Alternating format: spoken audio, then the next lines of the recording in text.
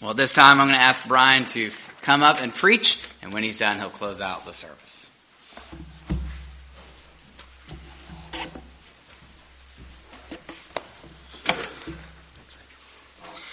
On a personal note, really briefly, before we begin, I just want to say thank you. It's really a pleasure to be back with you. It was great to bring my wife and some of our family along with me this time.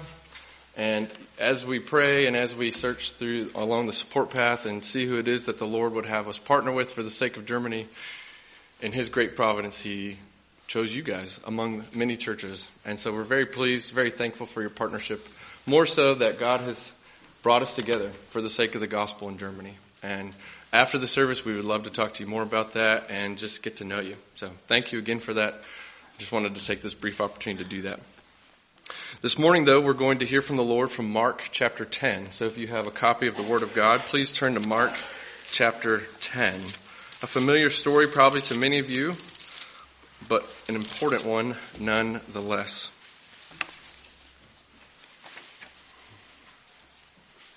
Mark chapter 10, we're going to be looking at verses 17 through 27.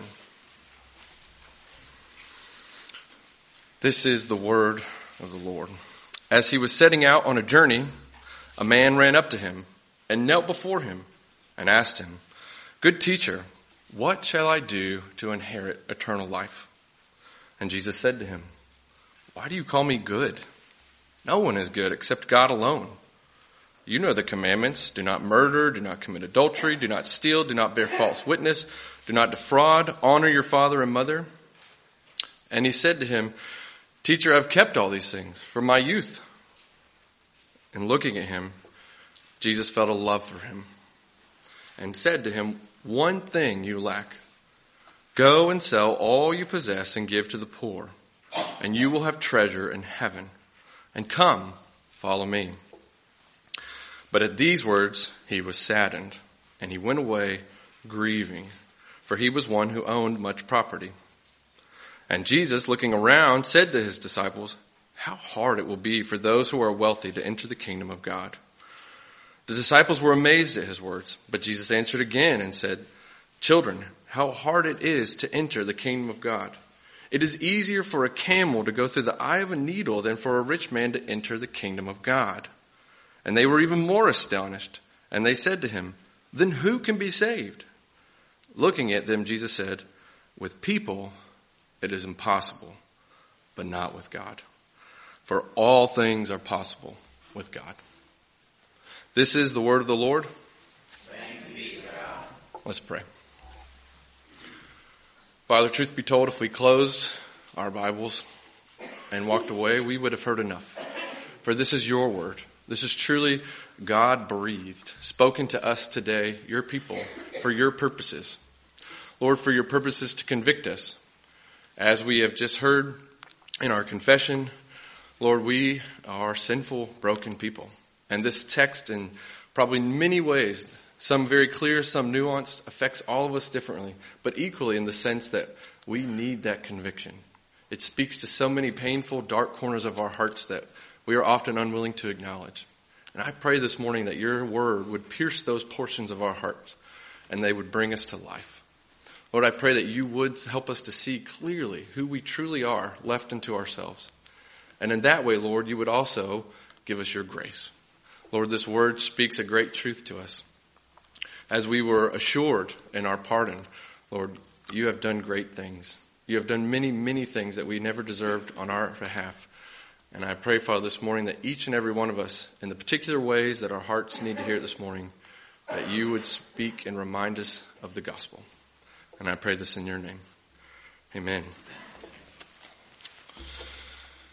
Oftentimes when we read Scripture, we tend to have this terrible habit.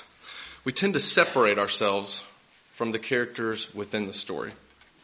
Though consciously we know stories like this and so much of the New and Old Testament is true, real history, we still maintain this tendency to place a distance between ourselves. And I don't just mean because they did things differently, they wore different clothes, they spoke different languages, they ate different food, or they lived in a different time and place. But really, we separate ourselves from their character, right?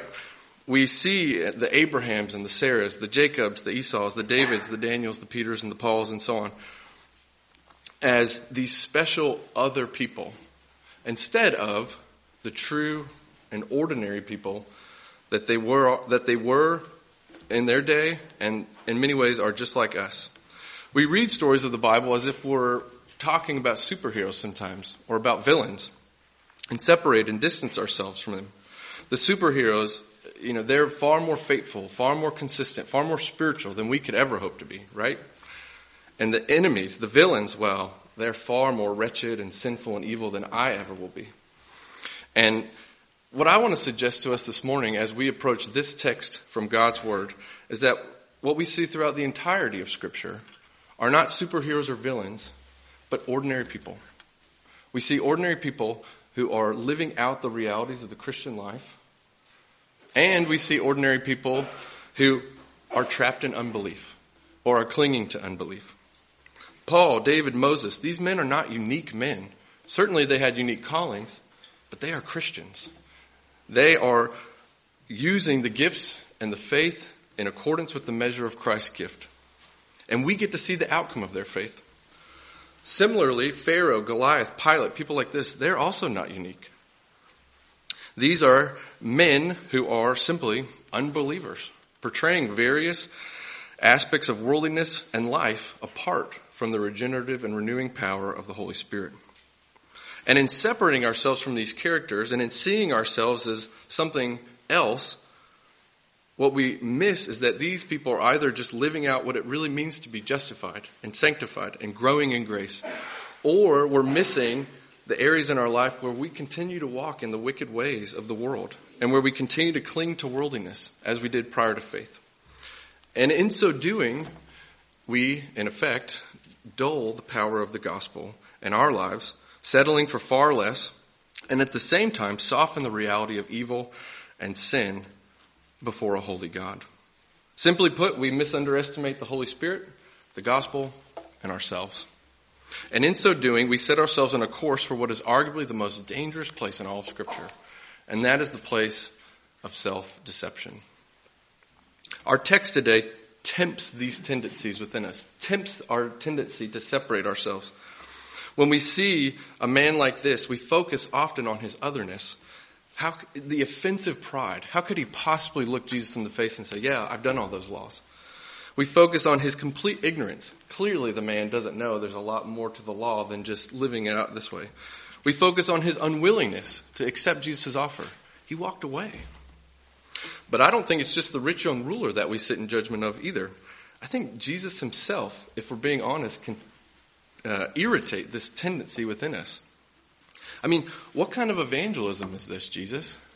This man comes to you with arguably the easiest, most softball question you can imagine. How can I inherit eternal life? Any of you who have shared your faith before would plead for that opportunity, for somebody to walk up to you and say, how can I have eternal life? And what is Jesus doing? Why did he handle it this way? Why did he say the things he said? Why was he mysterious and difficult? Why didn't he just give him the gospel? And then, worst of all, why didn't he chase the man down when he left?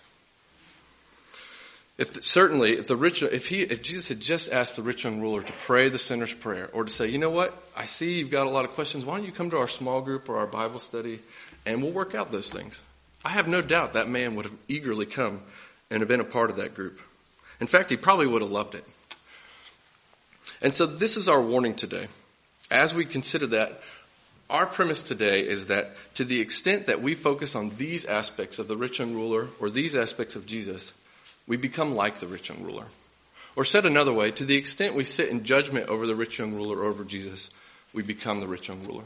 And let's go to the text and see how that happens today. We're going to look at some principles from this text. We'll certainly not cover everything you could, but our hope is that we will learn how to better guard and fortify ourselves against self-deception.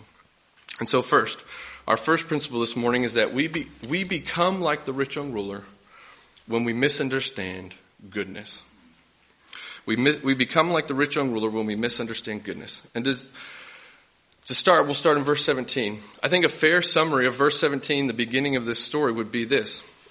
A good man asking a good teacher a good question. Because make no mistake, the rich young ruler really is a good man. He is deeply concerned with his faith and his religious life. He is believably perfect as to the law. And what I mean when I say that is Paul himself, if you read, for example, in Philippians 3, he gives a little bit of his resume and says, yeah, I was a Hebrew of Hebrews, born of the tribe of Benjamin, circumcised on the 8th day. And he goes on and even says, as to the law, I was blameless. I was perfect. So in his understanding, this man is believably perfect. He was obviously successful in his career. Being a ruler at a young age implies that he was probably a local synagogue leader, which at that time would have been a very impressive promotion. He was a community leader and he was wealthy. And so by any standard, he is good. In fact, I would venture to guess that he could probably be and would be an elder in the PCA. He clearly knows a lot about Jesus. Why? Well, because such a man like this would never be seen running. Running at this time for that type of person was embarrassing and dishonorable. He kneels, a posture of this man's stature, a posture of this man's status that he never would have taken. It's a posture of respect and honor and humility. And he calls him good, something that man would not take for granted. And so whether his intention was noble or to flatter, he clearly knows a lot about Jesus, his teaching, his miracles, and his life. And whoever Jesus may be, he clearly comes from God. The locals, the everyday people, the Pharisees, the ruler, everybody was acknowledging this at this time in Jesus' ministry. And so who better to ask? And then what a perfect question. If you get one shot to ask a guy like Jesus a question, can you think of a better one? How can I inherit eternal life? And so all of this seems to be setting us up for this great, wonderful story to just show us the goodness of God and this man. But Jesus takes it in a very different direction, doesn't he? Immediately, he questions the man's use of the word good. I dare say even in our day, good is rarely used correctly, talking about goodness as a thing unto itself. What we far more often mean when we use the word good today and now is actually when we're trying to use the word better. We're making a comparison instead of speaking about a thing unto itself. When people are good, what we really mean is they're better than us, or they're better than normal, or better than expected. Or if we put a group of people here to say, are you good at pick something, football or any other kind of sport? There'd be a line in the middle, and the people below it would be bad, and the people below it would be good. They're better. Goodness is not a thing any longer, but a mere comparison. A second way we more often use good in our day and age is really just describe personal preference. That food is good. Our church is good. That movie was good. Or in other words, I like it. It meets my expectations. It aligns with what I think is good. It is good, ... for me. Very rarely do we ever find someone using the word good nowadays outside of these two possibilities.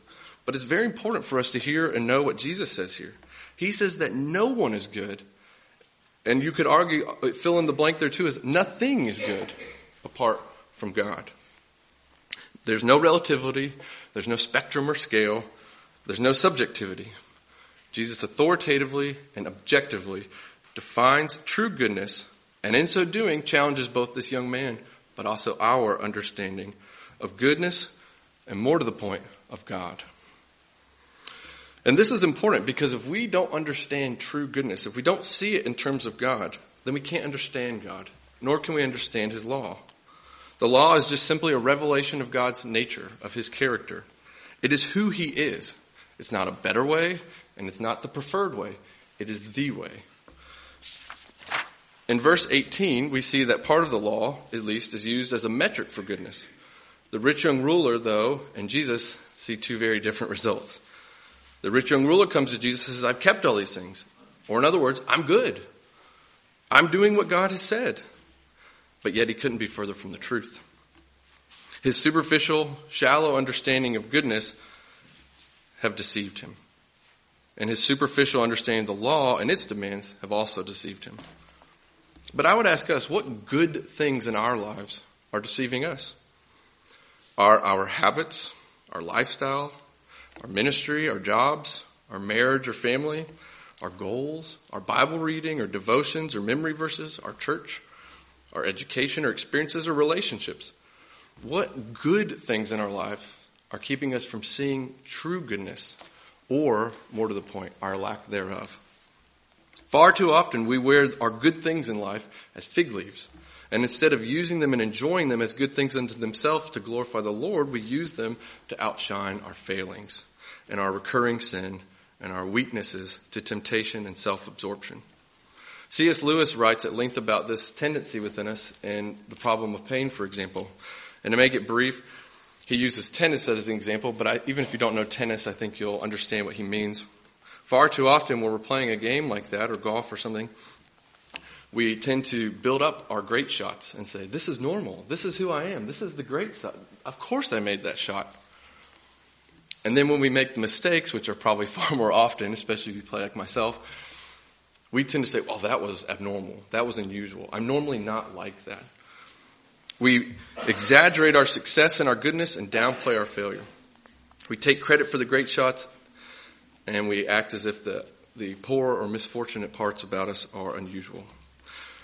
We live oftentimes in this world as if Christianity, like so many other world religions, is a final tally sheet. As long as my good things outweigh my bad things, I'm all right. But that is not Christianity, brothers and sisters. That is not Christianity. Romans 3 says there is no one good, no, not one. Let us not, church, ignore our sins because of our apparent goodness. And what a terrifying position it would be to be this man. Consider for yourself for a moment how foolish and how terrifying it would be to stand before the living and holy God and say, I'm good. We must have a right understanding of goodness. Our lives, everything about us, are only good when they conform to the nature of God. Not by comparison, not by personal preference, but by God alone. We become the rich young ruler when we misunderstand what is good. Secondly, we become the rich young ruler when we misunderstand love. Following the rich young ruler's very earnest, though misguided declaration, Mark uniquely declares or includes this little excellent statement. In verse 21, he says, looking at him, Jesus loved him, is probably what most of your translations say, or felt a love for him. But I'm quite sure that many of you know this story well, but it would be interesting, would it not, to poll an audience that had really never heard this story before and ask them the question, do you think what Jesus did here was loving? Would you have called that the most loving response? I think it's nonetheless worthwhile to ask ourselves this. How do we feel about Jesus' treatment of this man? Does our personal views of evangelism or of loving the lost or of loving one another square with what he's done there? Or does it indict Jesus? To the extent, or better question, to what extent has Jesus broken our rules of personal evangelism or of love? And what does this say about our view of love? Because I would contend with you here that all modern views of love are dashed on the rocks of Jesus' response to this man. He is not tolerant. He is not inclusive. He does not accept this man despite the truth. He does not allow this man to make his own path or discover his own way. And he certainly does not encourage this man to some shallow sentiment of self-actualization. What does he do? He hurts the man. The man left, according to verse 22, grieving. Another word there in the original text would have been bewildered or appalled. The man is shell-shocked. This is exactly opposite of what he expected to happen from this encounter with Jesus. It is the pain of realizing there is no good, no, not one. This man is experiencing the pain of realizing that apart from me, you can do nothing. Jesus, in effect, stabs the man with the double-edged sword, God's word, and he's pierced to the heart. His thoughts and intentions, just like the writer of Hebrews tells us, are brought to the surface. He's exposed, he's revealed, and what we see is a man embarrassed. Make no mistake, though, while the truth is painful, Jesus nonetheless speaks us with a heart of love. Just as any true doctor, he's not interested in treating the man's symptoms. He's not interested in easing the man's pain or simply giving him medication or a Band-Aid to slap on it. He is interested in curing the disease itself. He is not willing to remain superficial. He is not willing to remain religious. He's unwilling to allow this man to go his own way or to remain blind because he loves him too much for that. Said another way, Jesus is prioritizing what is good, what we just spoke about. And he simply calls on the man to do the same. You're valuing one thing, but I think you need to prioritize what is truly good. This is love. To be sure, what the man has done, attempting to follow the law, living an excellent life, having wealth, so much of this stuff is and can be good, but in this man's life, it's wrongly prioritized. A true love for the Lord prioritizes him above all else. And accordingly, his word, his authority, his kingdom, and his glory all come along with that as our prioritize. Because I dare say to prioritize is to love. And because Scripture clearly demonstrates that it is upon the heart that God looks, not the superficial, and from the heart that God demands our love, it is the heart itself that Jesus prioritizes. He prioritizes both the Lord and the man in doing what he does here by cutting through the protective pedigree and resume through bone and marrow, soul and spirit, and he prioritizes the man's heart and the problems therein. If this man is to have a true relationship with God and to have a truly good heart, it must be the heart that is prioritized, and that's precisely what we see.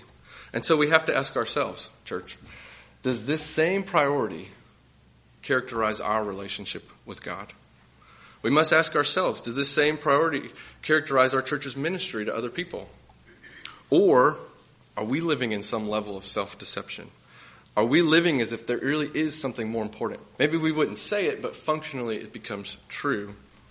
Our programs, people, social or philosophical values, there's so many things that can contend for the priority of your heart and your church and your ministry. Jesus' call to this man is consistent with his call to us. May we, here at Roebuck Presbyterian, place God on the throne of our hearts, individually and collectively. May we seek God before all else.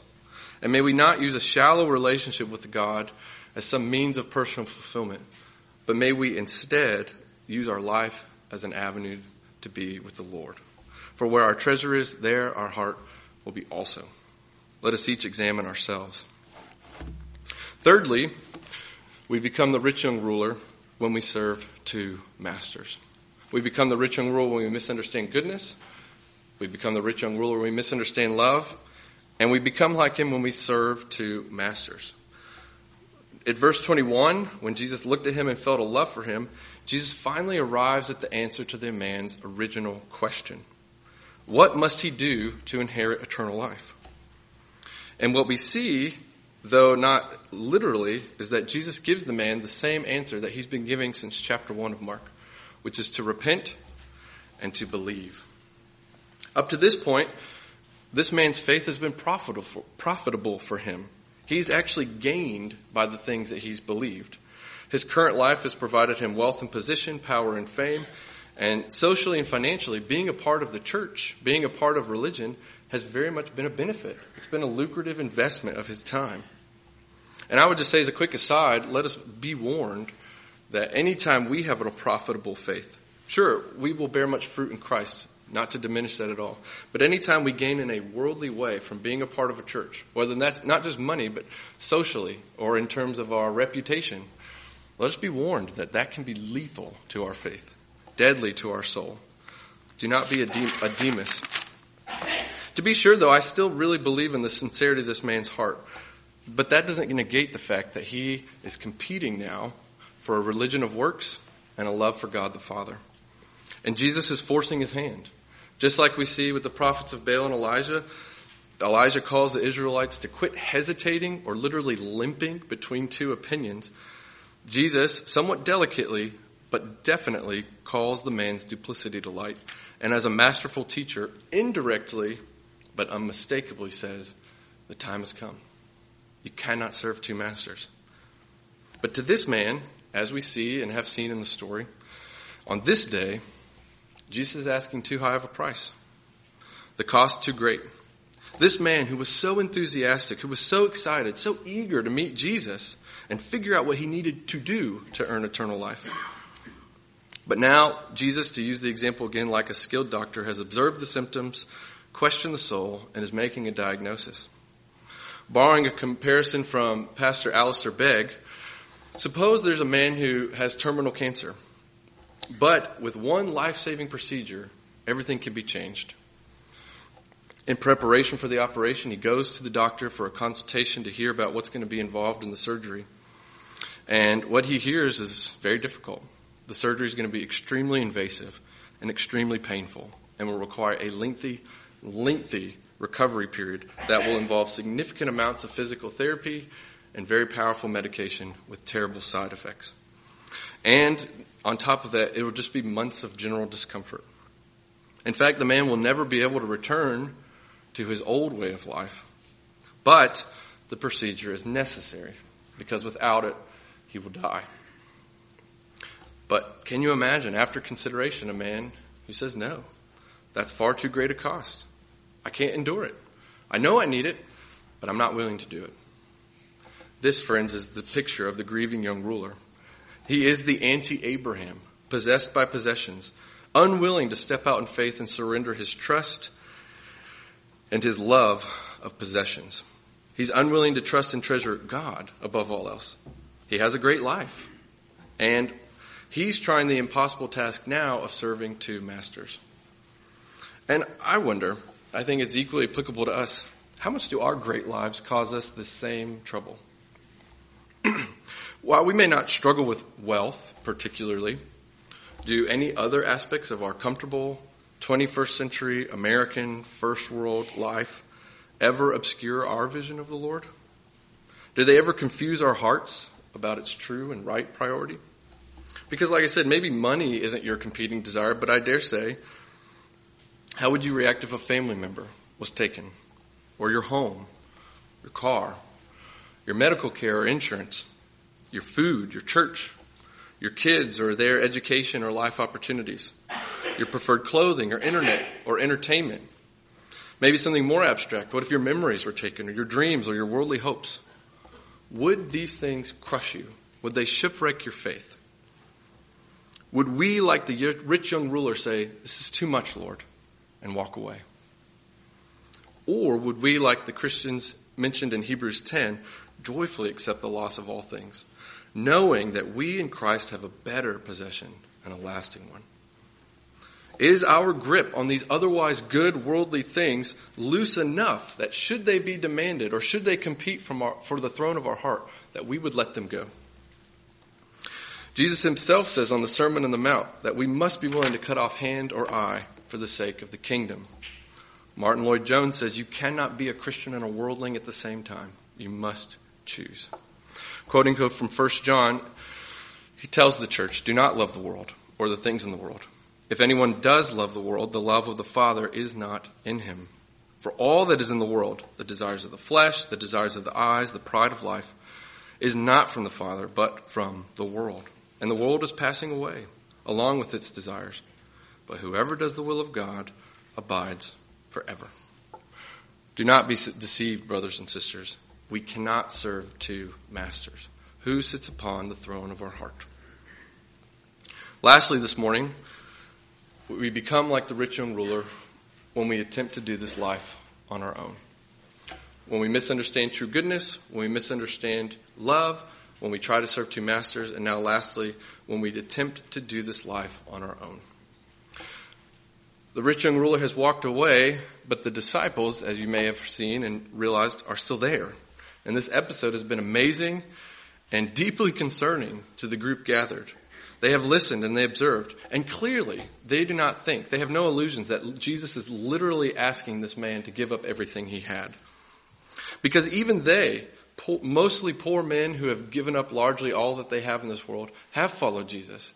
And they still arrive at the same question as the rich young ruler. They say, how may we be saved? Or in other words, how can we get eternal life? In many ways, I suspect the rich young ruler and even some of us wish that that literally was all we had to do. I dare say for $10 billion, virtually all of us would give up everything we had, knowing what we would gain. How much more would we sell everything we had if we really could get eternal life that way? But, friends, eternal life, as we know, is far more costly than that. It's far more expensive. And worse yet, we don't have anything of value to pay for it. Inheriting eternal life, being saved, repenting and believing, these things are impossible. In the words of Paul in Romans 8, those of us in the flesh cannot please God. This man's superficial understanding of goodness and following of the law, his infection of worldliness, and ultimately his selfish idolatry would have never paid off. They were too inexpensive, and he had nothing for which to give. Even if he'd sold everything he'd owned, even if he'd given up his own life, he never could have purchased it. Because that was never the real problem. The real problem that we're often deceived by, lurking behind the scenes in the story, is this. This man, this rich young ruler, looked God in the face and didn't know him.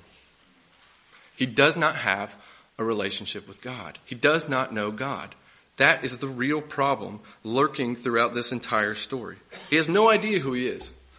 If you believe the words of John 17, which say, "And this is eternal life, that you know the only true God and his Son Jesus Christ whom he sent," then this man's original question begins to look a lot more foolish. He has no idea that he is looking eternal life in the face when he asks, "How can I inherit eternal life?" Because he doesn't have a relationship with the Lord. As the elders of Israel described by Ezekiel, they have set up idols before their faces and placed stumbling blocks before their eyes.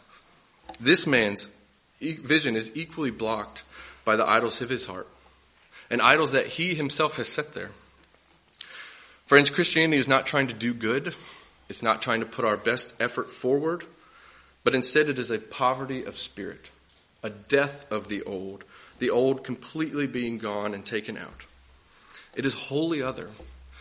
It is a newness, a rebirth, new life in Christ that we get. And with man, this is impossible.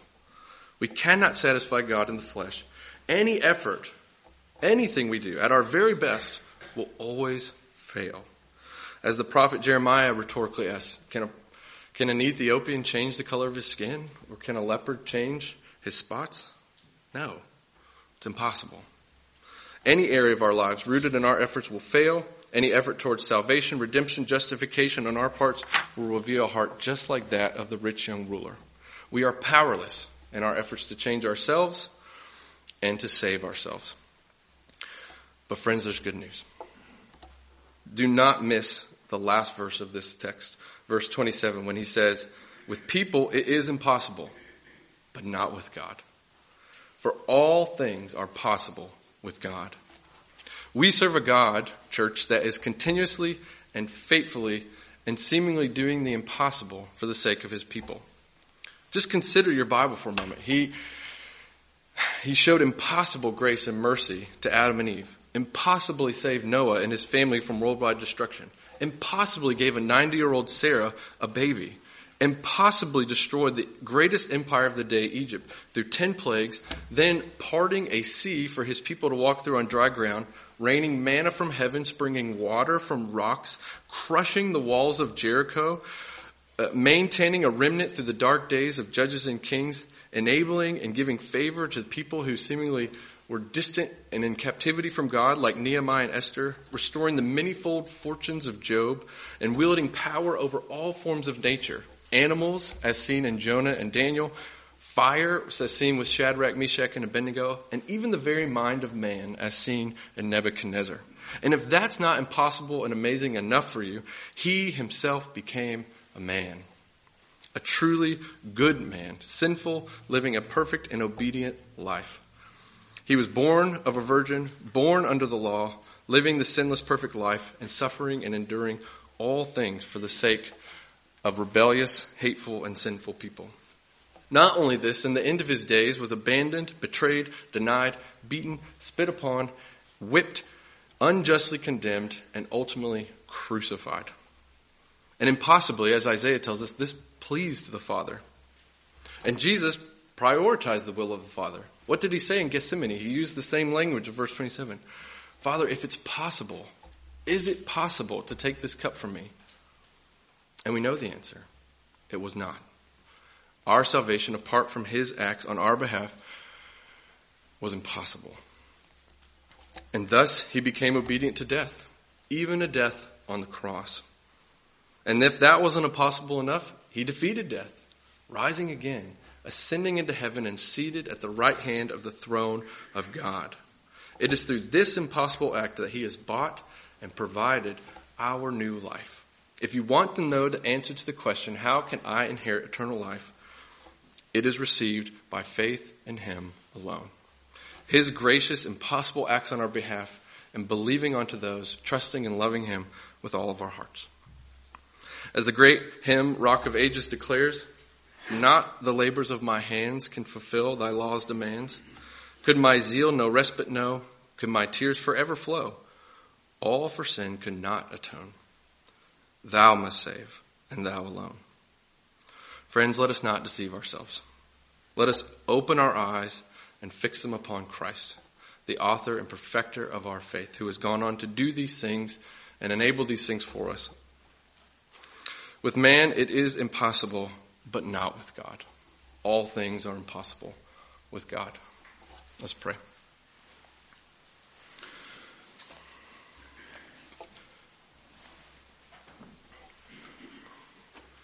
Father, you are God who does the impossible. Far too often we have a silly or superficial idea of what that actually means. But I pray here, now, and in this place, we would know deep in our hearts that that impossible is our salvation. Lord, we are wayward, rebellious, sinful people. But you demonstrate your love for us, your priority for us, when you say that while we were still sinners, Christ died for us. We can't imagine that impossible love, that impossible mercy, that impossible grace. We cannot imagine the impossible way by which we can be saved. So far too often, we come to you like the rich young ruler, hoping that we can declare to you the goodness we've done, hoping that we is just one more little thing we can add to our lives, that we might be with you, that we might be equals with you. I pray, Lord, today that we would understand true goodness and our lack thereof. I pray that we would understand true love and not settle for less. I pray that we would slay and destroy all other competing masters of our hearts and exalt you as Lord alone. And I pray that we would stop trying to do this life on our own, that we would cling to you and your promises, that we would find salvation in rest and repentance. And I pray this in your name. Amen.